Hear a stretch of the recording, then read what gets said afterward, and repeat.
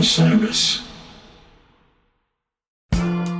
Dreaming is a serious thing. It sounds soft. It sounds like clouds and sleep and fluffy sheep, but it really is serious. You know what? Dreamers are the only thing that's gonna save this shit.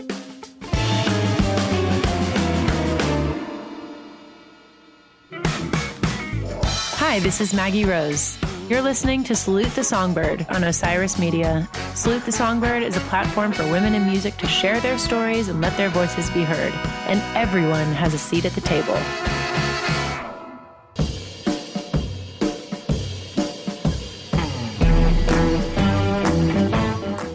Hey everybody, it's Maggie Rose, and welcome to episode 5 of season 2 of Salute the Songbird. And I'm absolutely thrilled about today's guest, but before I go any further, I have to tell you how ecstatic I am to be back out on the road. The Have a Seat tour is underway, and it's been so fantastic to see you all out there, to celebrate the joy of music with you, and finally give you this record. It's so worth the wait. So thank you for showing up at these shows. Thank you for showing up here today. One gig that I just played in particular that's relevant to today's guest is the Newport Folk Fest. I just had my debut performances, and my guest today, Valerie June, is a very important part of the Newport Folk Fest fabric. She played a lot of songs at her last appearances from her record that's now released, The Moon and Stars Prescriptions for Dreamers, produced by Jack Splash, who's worked with Kendrick Lamar, J. Cole, Solange, Prince, David Shaw of The Revivalists, and now Valerie June to add to his pedigree. What I love about Valerie is that she's a master of duality. And she has a song out right now that's racing up the charts called Call Me a Fool. And her fairy godmother, as she calls it, or her musical mentor, Carla Thomas, recites an African proverb at the beginning of the song that reads, "Only a fool tests the depths of the water with both feet." I find that interesting because I think Valerie is someone who has her feet firmly planted in so many different places with wonderful measure and balance. From her music, which transcends genre, geographically, she has roots in Jackson, Tennessee, Memphis, Tennessee, and Brooklyn. She has ties to the Church of Christ, but she also is very rooted in her secular spiritual practices like meditation. She exists as one of the few women of color in her genre, although encouragingly we're seeing that change. And she's also a very gifted vocalist, multi-instrumentalist, and a published author of a new book of poetry called Maps for the Modern World, which you can buy anywhere books are sold. It's fantastic. But I also know Valerie as someone who sets her mind on something and jumps all the way in. So that's just another way in which she's complex and wonderful. So let's jump in with Valerie June at the beginning of her story in Jackson, Tennessee.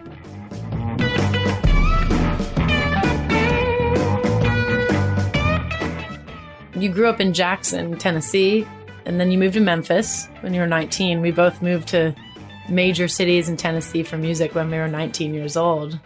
But how did moving to Memphis shape your music? Because I know you sung a lot in your house with your siblings and with the Church of Christ being just vocal oriented and not instrument based.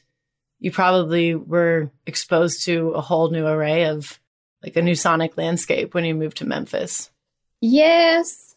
What happened when I moved to Memphis was that I would hear the songs being sung by Mississippi John Hurt and Carter Family, people like that from other musicians. They'd just be playing that music around town, like the blues and stuff on the radios. And when you go to get a coffee or anything, they're playing this kind of music. And I knew the songs so well from the church songbooks, like Farther Along or Keep on the Sunny Side of Life. Mm-hmm. We sang those in Church of Christ. So whenever I heard them with instruments, I lost my mind. I was like, oh my God, I got to learn how to play an instrument because I already knew the songs up and down. What did it look like at Church of Christ? What was that kind of ensemble? How was the music conducted? Well, when you go, it's about at our congregations. First, I went to an all-black Church of Christ from birth until about 13.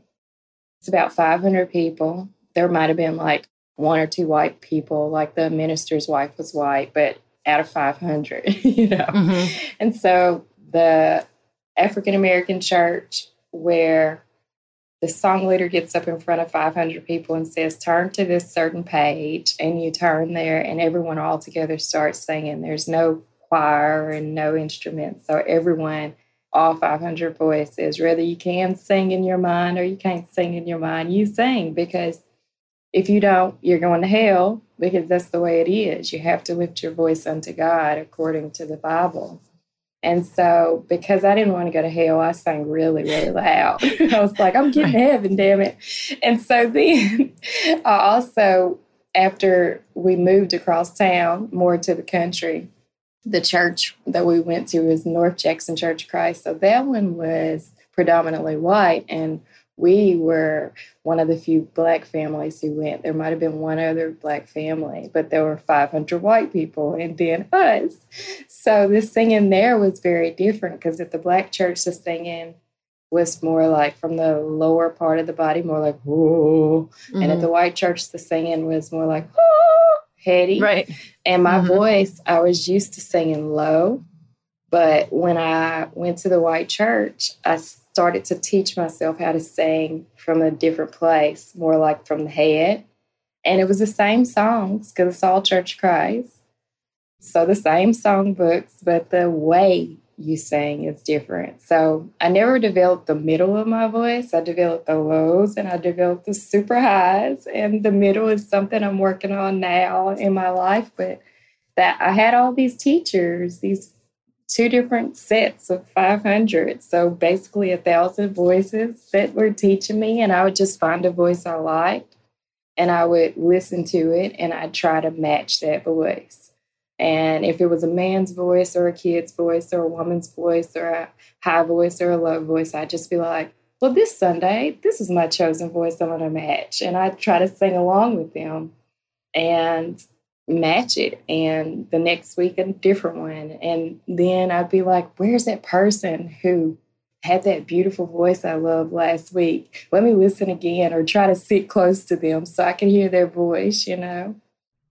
I think you've really beautifully balanced existing in so many places and peacefully, and you can belong everywhere and just have something that's all your own too. Is that how you taught yourself to play instruments too, just kind of watching and observing all these different instrumentalists and applying it to your own style? The instruments, they have to follow my voice, because I tried to learn traditionally.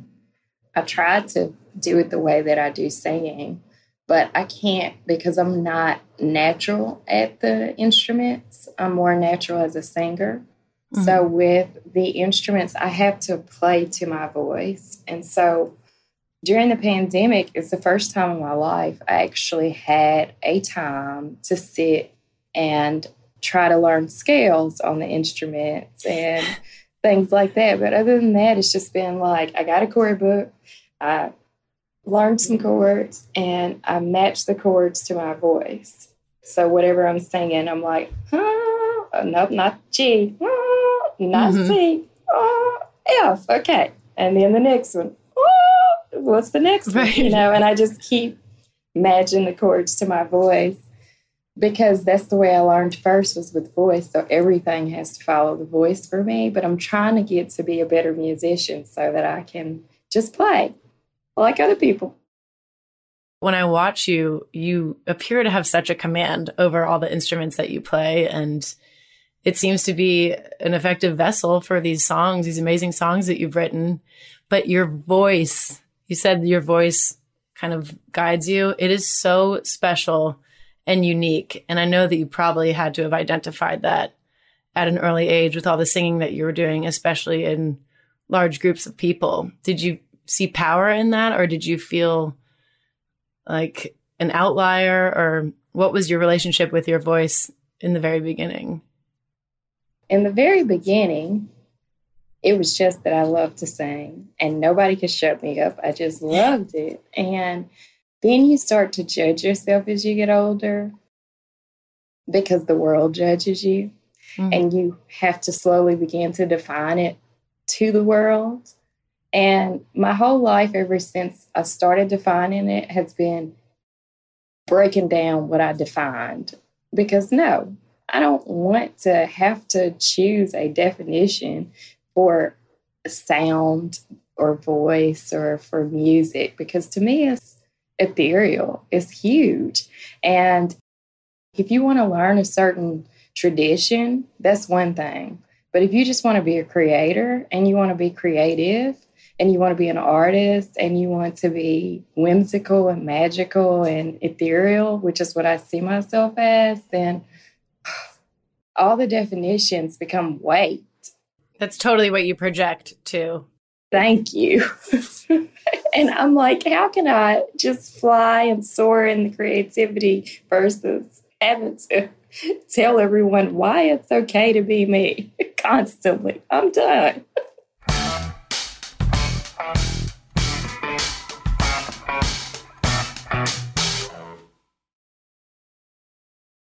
You transcend so many styles and you do it really effortlessly, especially with your latest album, The Moon and the Stars, Prescriptions for Dreamers, which has been my medicine just in preparing to speak with you.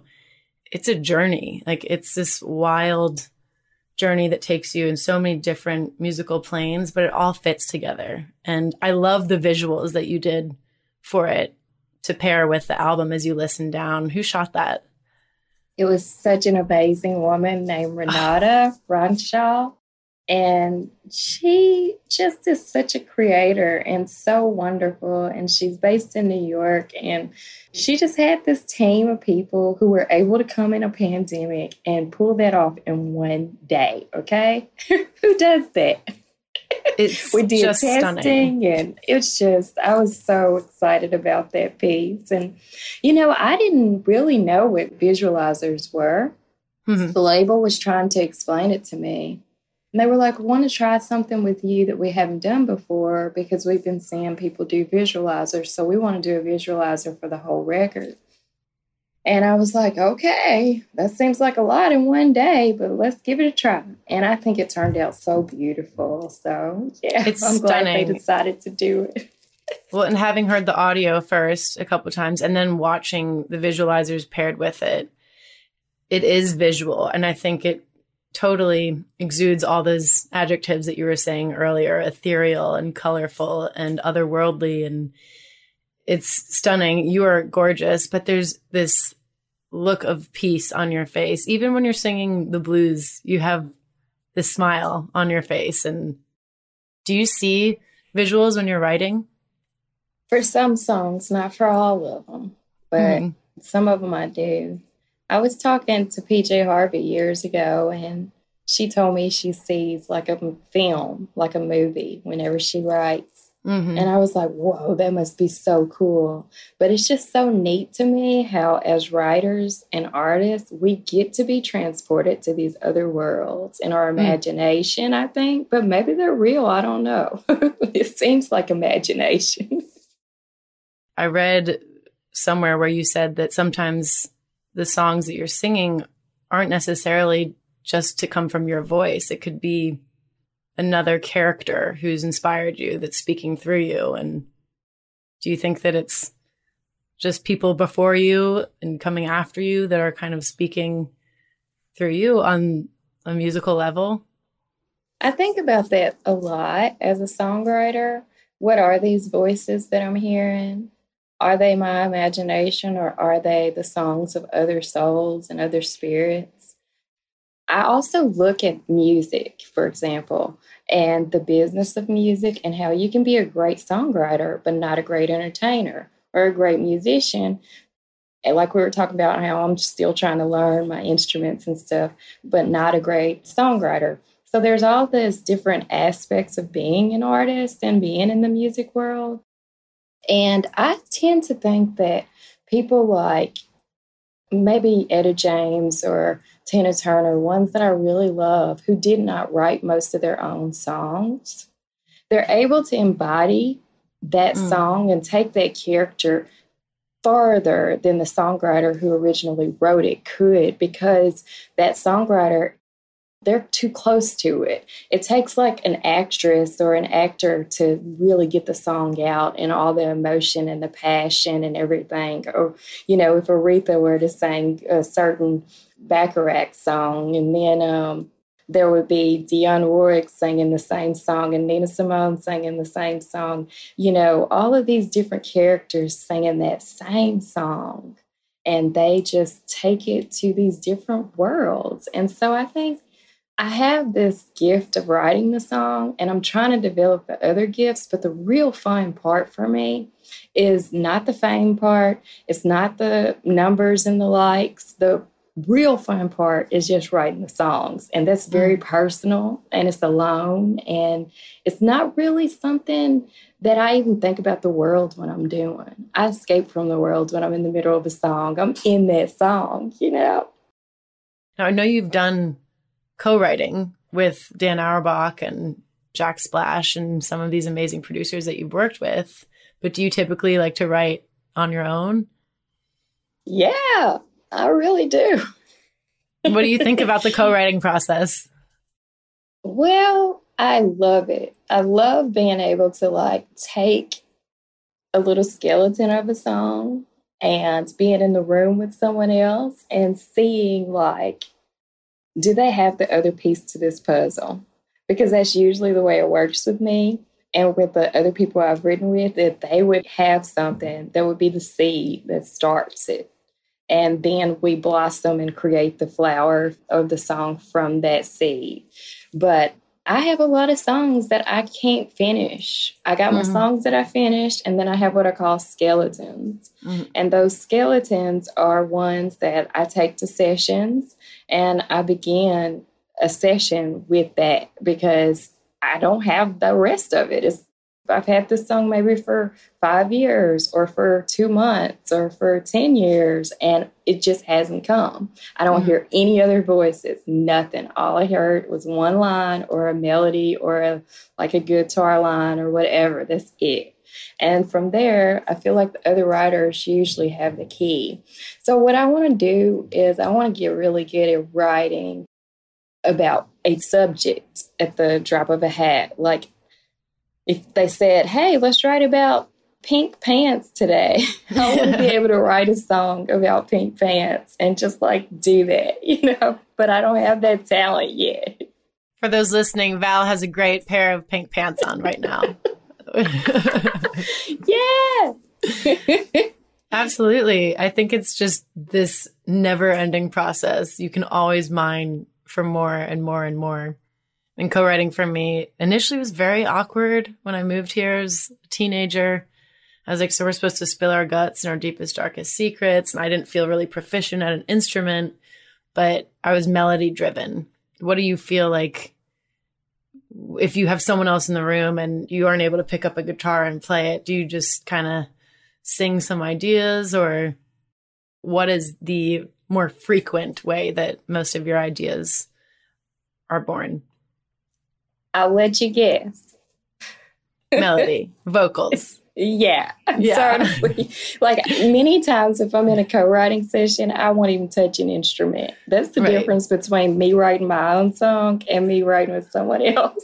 Right. I'll just be like, you play and I will see where voices come. What am I hearing based off what you are playing? Definitely, I feel like melodies are my gift because I had thousands of them for 18 years going around my head every Sunday morning, every Sunday night, every Wednesday night. So I got melodies just stacked. But you say melodies are your gift. Words are your gift. Your book that just came out is stunning. I just ordered my copy today. Everyone needs to order one. It's called Maps for the Modern World. And I saw this tweet that you put out on May 15th, and it made me really happy because you said, my cousin Vania and Dom Flemons, who's an incredible musician, I played with him at the Opry a couple of weeks ago, and he's just awesome, multi-instrumentalist like you, just texted me a photo from their recent trip to Grimey's record store, which is in my neighborhood, where they saw my new record and the new book on the shelf. It's surreal to have two pieces of art out in the world at the same time, my babies. That made me almost cry, because it's just so cool that you have so much art out there living in a time where people really need it. It's healing. It's about navigating living in this world that's fast paced and everyone's hustling and grinding, and it's the comparison game, constantly ways to feel lesser than. And it just is this book of compassion paired with this music that you have. It just feels like a gift, and what you're putting out there is so selfless. What does it feel like to be a published author? And also, how did that whole idea come to be? I feel like I'm going to start crying just because it's just,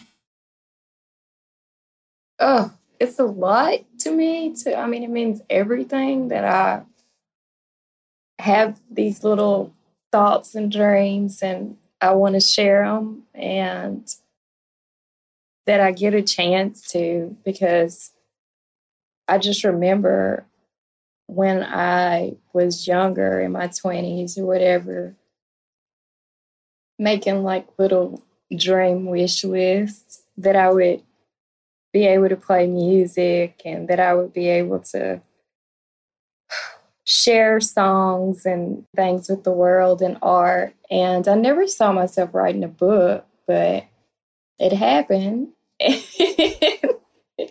And when I think about all of that together, what I hope it does for people is I wanted to send out loads of seeds of light, like shards that were just all over the planet, that would just lift people up and fill them with joy and inspiration to follow their dreams whenever they would either hear it or see the drawings or read a poem or a line, because there's some just quotes and lines in there which are thoughts to keep you energetic toward what your life purpose is. Because I think we all have gifts, we all have dreams, we all have like creative things to share with each other, but the world isn't set up to support dreamers. It's set up for comparison right now, as you just said. And it's really like draining.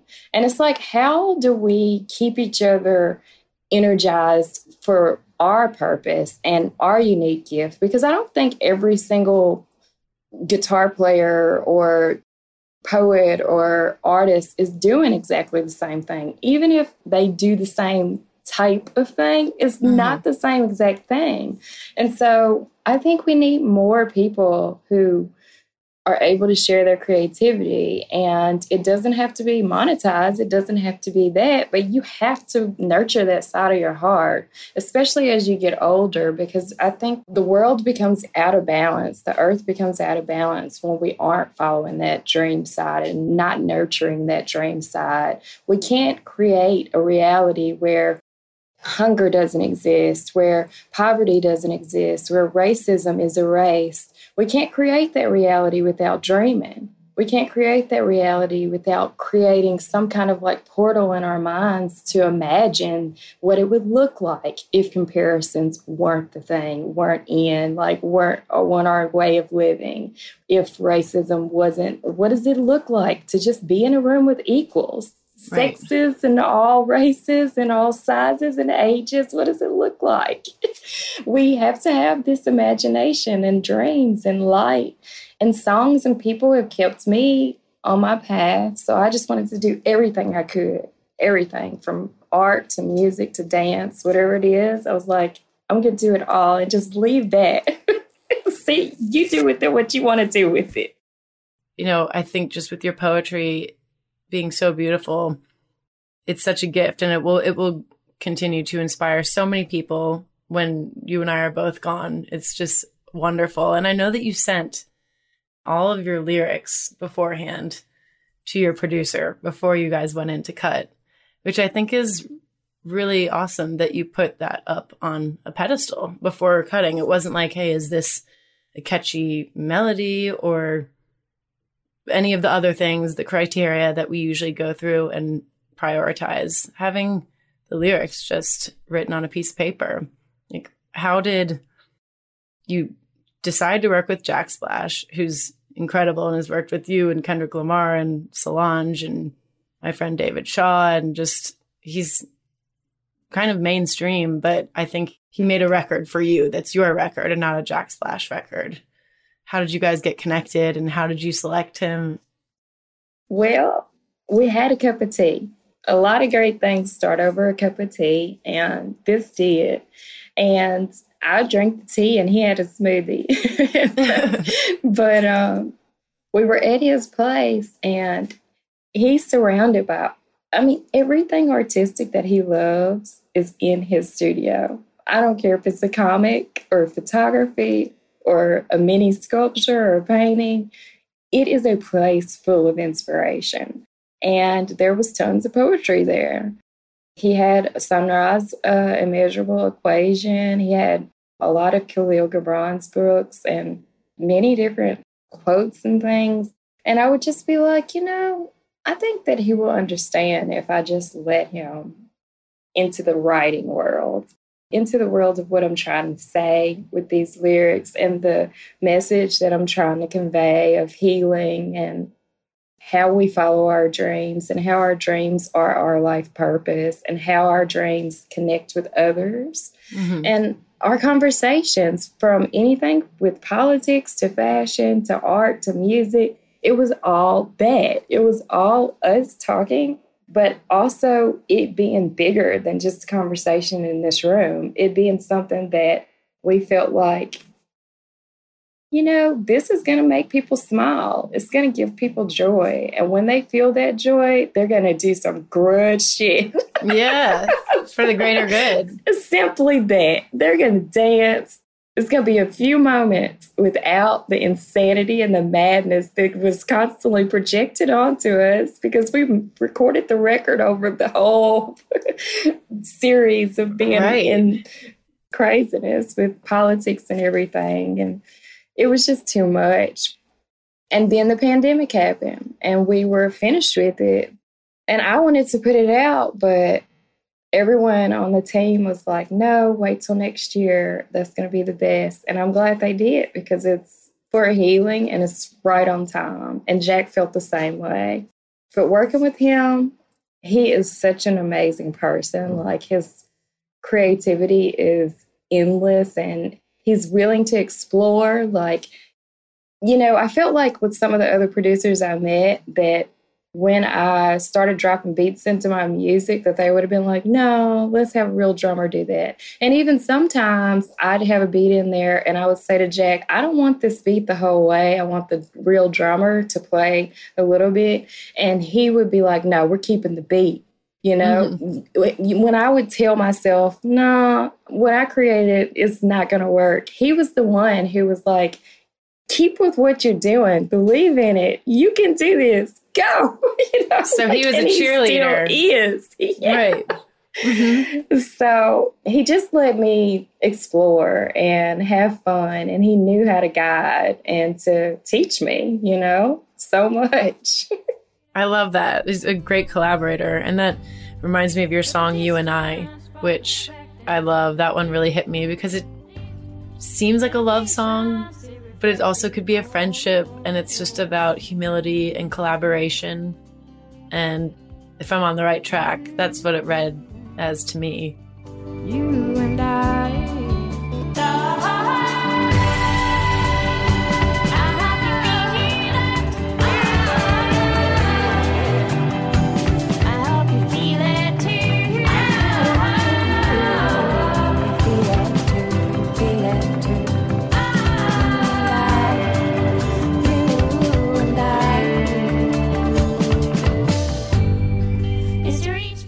And what do you feel over your wonderful career? You've worked with so many awesome artists, and I feel like, have they substantiated what you're doing? And having people like Jack around and Carla Thomas, which is insane. We'll get to that. But how do you feel by proximity to these amazing talents, you're becoming a better musician?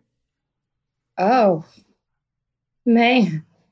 Even being able to sit in the room with people like Carla Thomas and Jack Splash right there, what it does for my creativity when I say, I'm going to get better at playing music. It just gives me that stamp of approval. Like, right. You're on your way. And dreamers need those signs. They need those, I call them wizards. And with Carla, she's my fairy godmother. But they are the people that, like, keep you on your journey. Think of Lord of the Rings, and they're going on this journey. Where would they be without the wizard, the wise voice? Right. And so all of the musicians that I've worked with, from Booker T. Jones to Mavis to Carla to Dan Auerbach, they have been wizards and guides. Nora Jones, what are you talking about, girl? I love Nora. So, I've been lucky because I've been working with gentle guides, the gentle teachers. That is such a key. That's the operative word, is gentle. And I think being gentle with ourselves, physically, mentally, having people in the room who are going to be like a soft current to allow you to still be who you are, but, help you shape what you're doing and recognize in you what you don't recognize in yourself, which is that great example that you gave about Jack, just kind of helping you stick to your guns and be convicted about what you're doing. But I feel like there's also this spiritual feeling that comes across, and all the cues you take from nature, your meditative conclusion of the album, Starlight, Ethereal Silence. It's just nature sounds, and you have to trust that voice within you. And I think you tap into that a lot with how you allude to meditation. How has that been integral in your life? It's been everything. It is everything, in the sense of I started to go into meditative states in motion, in action. And believe it or not, I was a cleaning lady for about 7 years in Memphis. And when I cleaned people's houses, it usually takes about 3 to 4 hours to clean a house.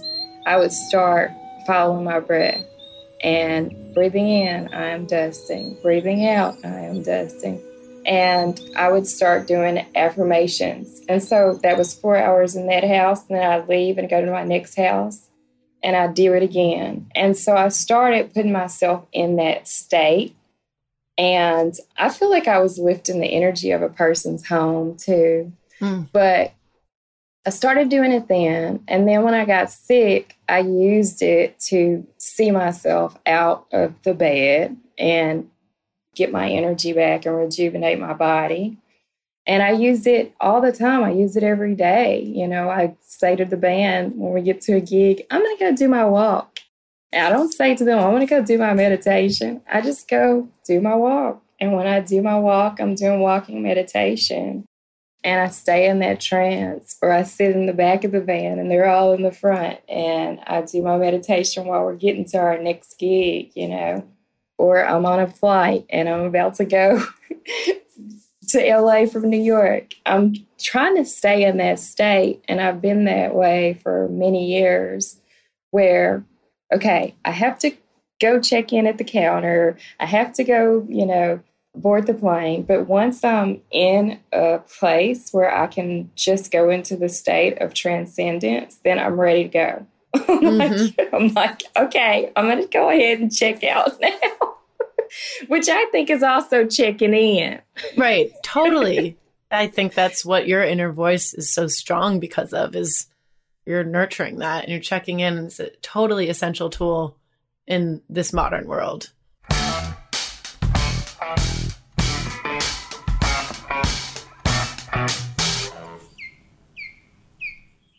Hey, everybody. I hope you're enjoying my conversation with the wonderful Valerie June. I think talking to her right now is definitely something I need, because I believe we're still wandering in the forest of last year, and we want to not block our blessings. She so beautifully put.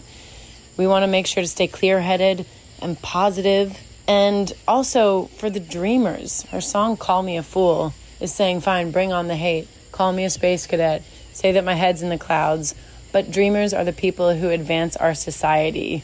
I think that we need to give them a lot more credit. There's so much risk involved. There's no guarantees. But that's where the innovation comes, creating something from nothing. So let's all be like Valerie and get out of the woods together. All right, I want to talk about your single, which is bananas. It's so good. Call Me a Fool, featuring Carla Thomas, the Queen of Soul from Memphis. How did that happen? She's sung with Otis. And you call her your fairy godmother, which I think is so awesome. I've heard you refer to her as that a couple times. I love She's her. a legend. I want to take her with me everywhere.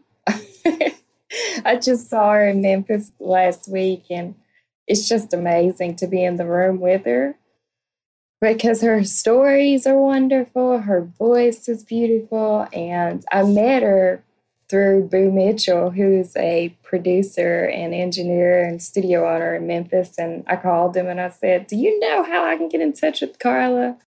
Because his father, Willie Mitchell, recorded all the Al Green stuff, all the Ann Peebles. Oh, yeah, it's amazing. And he said, yeah, I'll get in touch with her. And we booked a session at his place because I said, I got a song I wanted to sing on, and he made it happen. That's so cool. Yeah, it was the best day, too, just hanging out with her. Like, it literally was so great. And I tried to meet her, like, for drinks this last time, but I wasn't able to get to have drinks with her. But I really loved that. We shared a glass of wine, and we just talked for hours and hours. It was so much fun. It's such a perfect fit, and you can feel the love. And then I love the African proverb that precedes that song. Was that something that you wanted her to do ahead of time? Like, did you know that that was also going to be a role that you designate to her? I knew that I wanted to have another voice read it, but I didn't know until we got in the studio that I wanted it to be her. Because when we got in the studio, it was like maybe 10 a.m. And she talked and told us stories till about maybe 1:30. Oh, my gosh. So I have been listening to her talk for about 3 hours, and I was not bored, I'm telling you. Wow. Like, tell me more. How long did it take to cut the song? About 40 minutes. So all of that time I was talking. But after I listened to her talk and I listened to the stories, I was like, you know what? I have to ask you, will you read this African proverb before you sing? And she did. It's just perfect. Will you share it with us? Yes. The proverb says, only a fool tests the depths of the water with both feet. She's like the voice who's warning you. And she's saying, are you sure you want to follow a dream? Are you sure you want to follow your heart? And every dreamer's journey needs that. They need someone who's like, And she says, she tries to grab your hand as you take the leap off the cliff and you jump and you soar. You end up soaring, and you know that by the song, because at the end of the song, her voice comes back in and her voice is singing then, and it's going super high, and it's so soprano and beautiful. It's like glass, how clear it is. And that, to me, is the visual of a voice soaring through over luscious greens, over valleys. It's the dreamer just flying as high as they could. They took the leap. They didn't care if you called them a fool. They said, I don't care. You can call me a fool. I'm doing it. I'm doing it. Yes, I think you have to be foolish to do it in a good way. You have to do this with reckless abandon, and to have someone just kind of make you check yourself and make sure that that's what you want to do feels really good when your answer is a resounding yes. So yes. And you're a dreamer, but I mean, what is a dreamer in the meta sense? I feel like you say you don't think about the world when you write a specific song, but I think in packaging this album, you're definitely thinking about our culture and what a dream means, how long it lives on. And what was the title inspired by of your album? Well, it's called The Moon and Stars, Prescriptions for Dreamers, but it came first as just The Moon and Stars.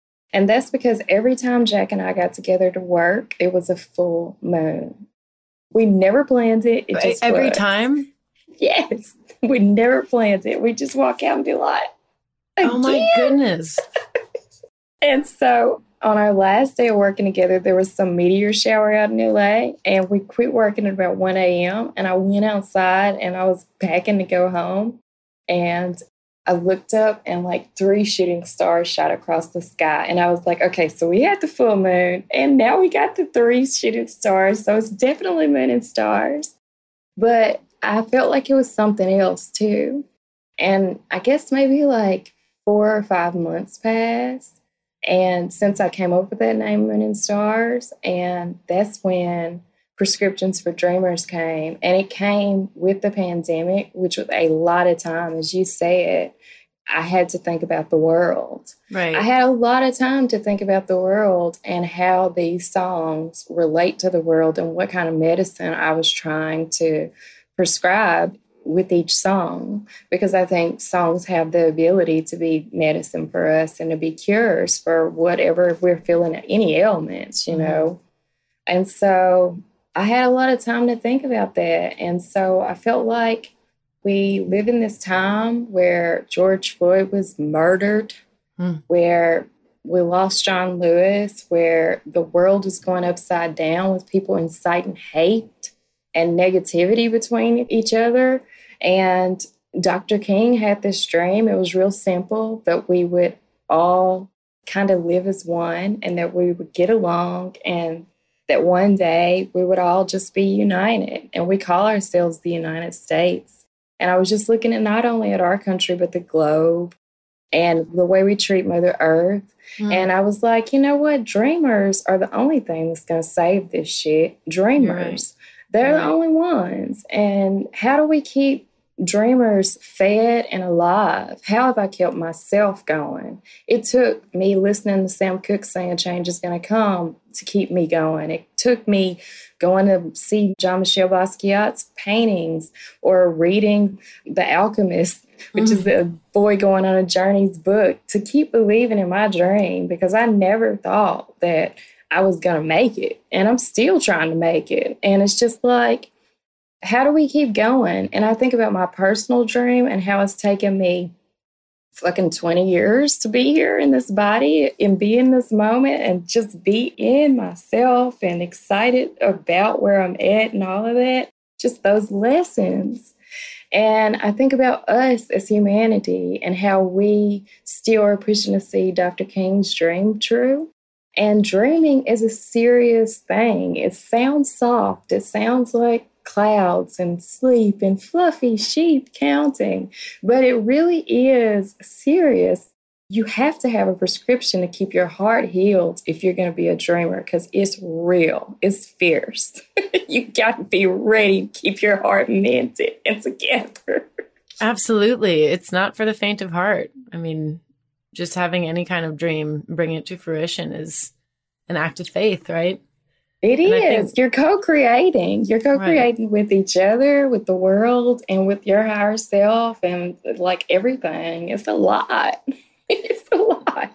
But even with the state of the world right now and all the ways in which we can be discouraged, I hear, like with your song Smile, this wonderful resilience. And like, I think that's such a beautifully crafted song, given the title of this record. Tell us a little bit about that and how you wrote that song and what was going through your mind.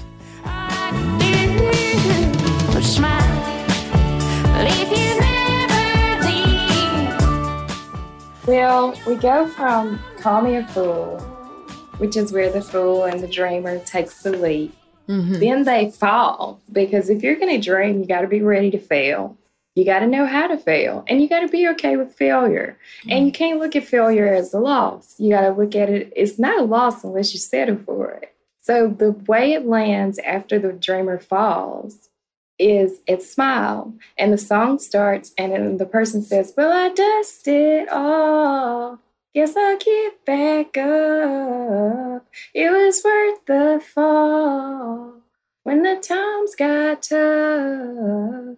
And it goes into the story of how this person, all they could do was smile Because sometimes when you hit that low point, it's just so dark and it sucks, and the whole world's seeing you fall. Because if you're a dreamer, the world will watch you.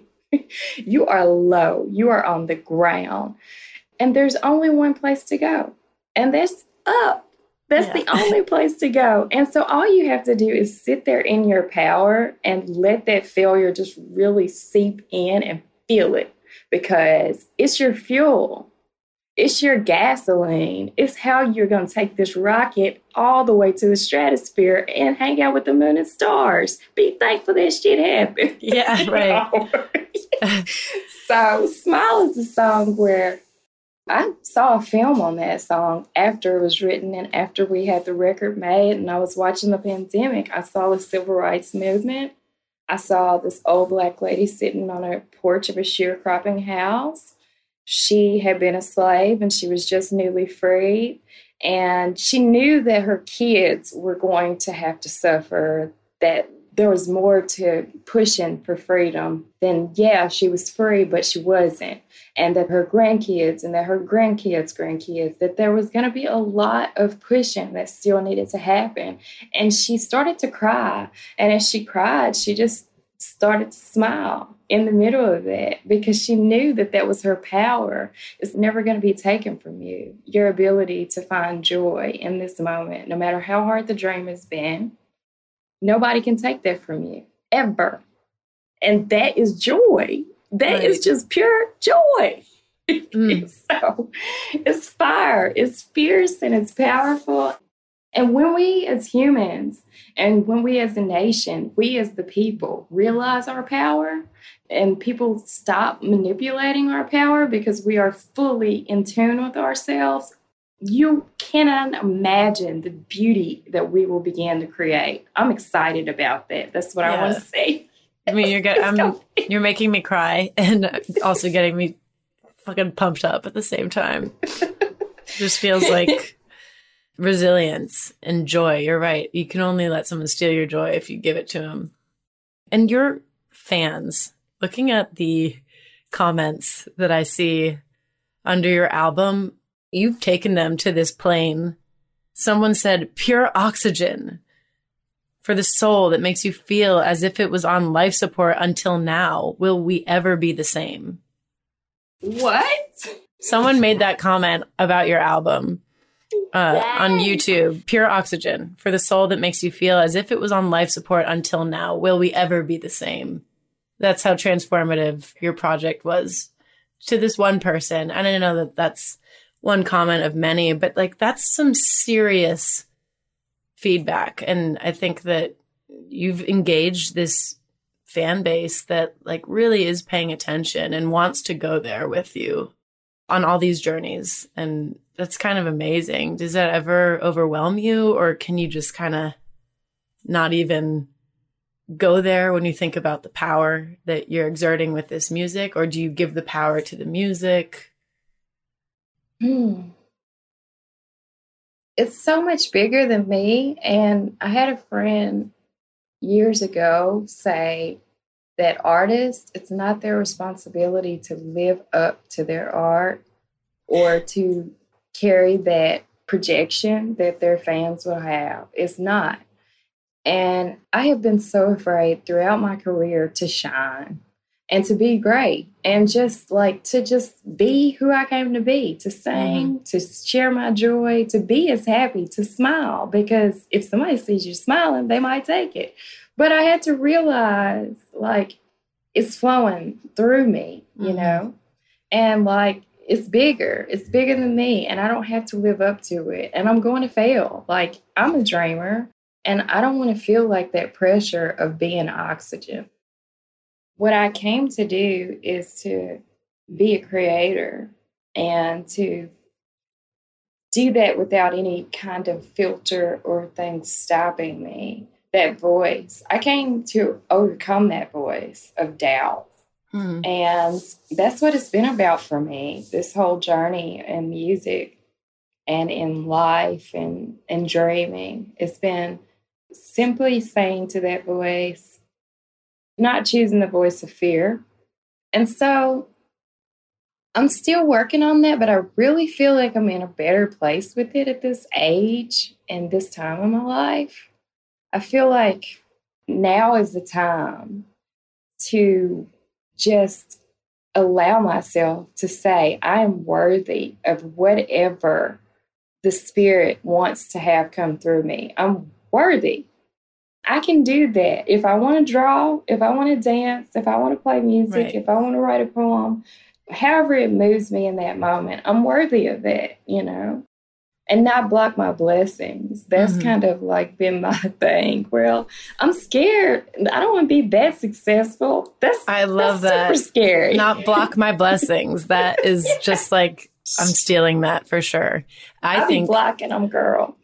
Yeah. Oh my God. I think having that feeling of imposter syndrome and fear of success, and I've been dealing with questions just about what genre I fit in for years and years and trying to guide the narrative. But I think that you've really gracefully handled way more prying questions about different things like that in every category that we fall under as humans and having to pick one.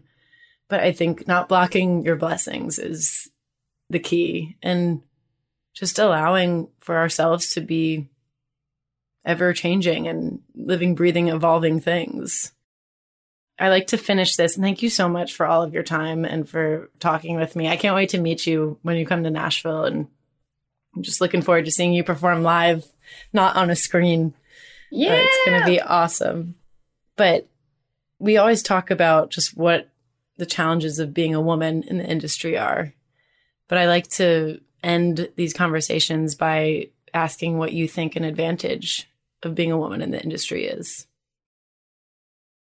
Well, I think there are so many advantages, and I really like this side of Dolly Parton that highlights the advantages. She does speak about that a lot. And I think one of the biggest advantages we have right now is that we have the microphone. Yeah. We do. Women do. have the microphone right now. So, We have their attention. yeah, what are we going to say? Every voice doesn't have to be that voice that starts a girls group or does the mainline heavy lifting. I think that just singing and just being who you are and encouraging other women, if you see them coming along and saying, hey, keep it up. You can do it. It's not easy, but you can do it. Yes. Just keeping that part going while we have the mic. We need as many on our team as we can get. Right. And there's so many amazing guys who are supportive of us right now. And that's what I mean by we have the mic. Like Jack was one of those guys who's like, yeah, I want to see women producers. I want to see more females in the industry being successful. And he didn't just say it. He put his energy behind helping make that happen. And I see so many men in the industry who are open to doing that now. And I think we just have to soar with it. We have to fly with that. And the door is open. So now it's like we just got to keep it opening wider and wider and wider. Amen. We have an opportunity. Absolutely. Well, Valerie, you are just an absolute light. Thank you so much for your music and for your time. And I can't wait to see you soon. And happy touring, getting back out on the road. Yes, thank you. I can't wait to see you when I come to Nashville. And thank you so much for making time. Thank you. Love it. Thank you, Maggie. I'll see you soon. Bye. Bye.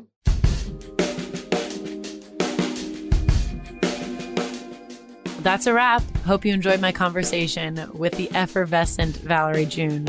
Keep up with her on her socials at The Valerie June, and make sure to pick up a copy of her album, The Moon and Stars, Prescriptions for Dreamers, and a copy of her fantastic and beautiful book of poetry, Maps for the Modern World, available anywhere books are sold. And to keep up with me, my music, and my touring calendar, you can follow me on Twitter, Instagram, and Facebook at I Am Maggie Rose. Catch us out on the road on the Have a Seat tour. Go check out my website, Maggie Rose Music, for dates. And you can find me on With the Band, where you can get exclusive Sleep the Songbird content, along with new music, live stream concerts, and more.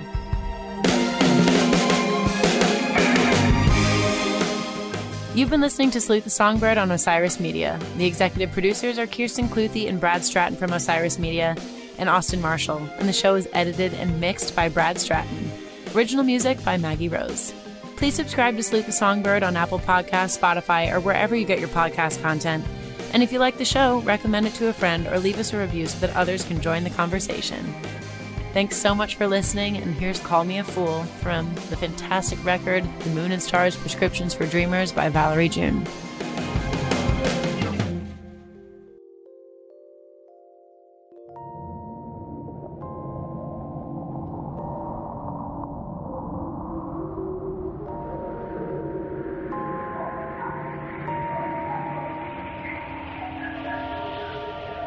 Only a fool tests the depth of the water with both feet.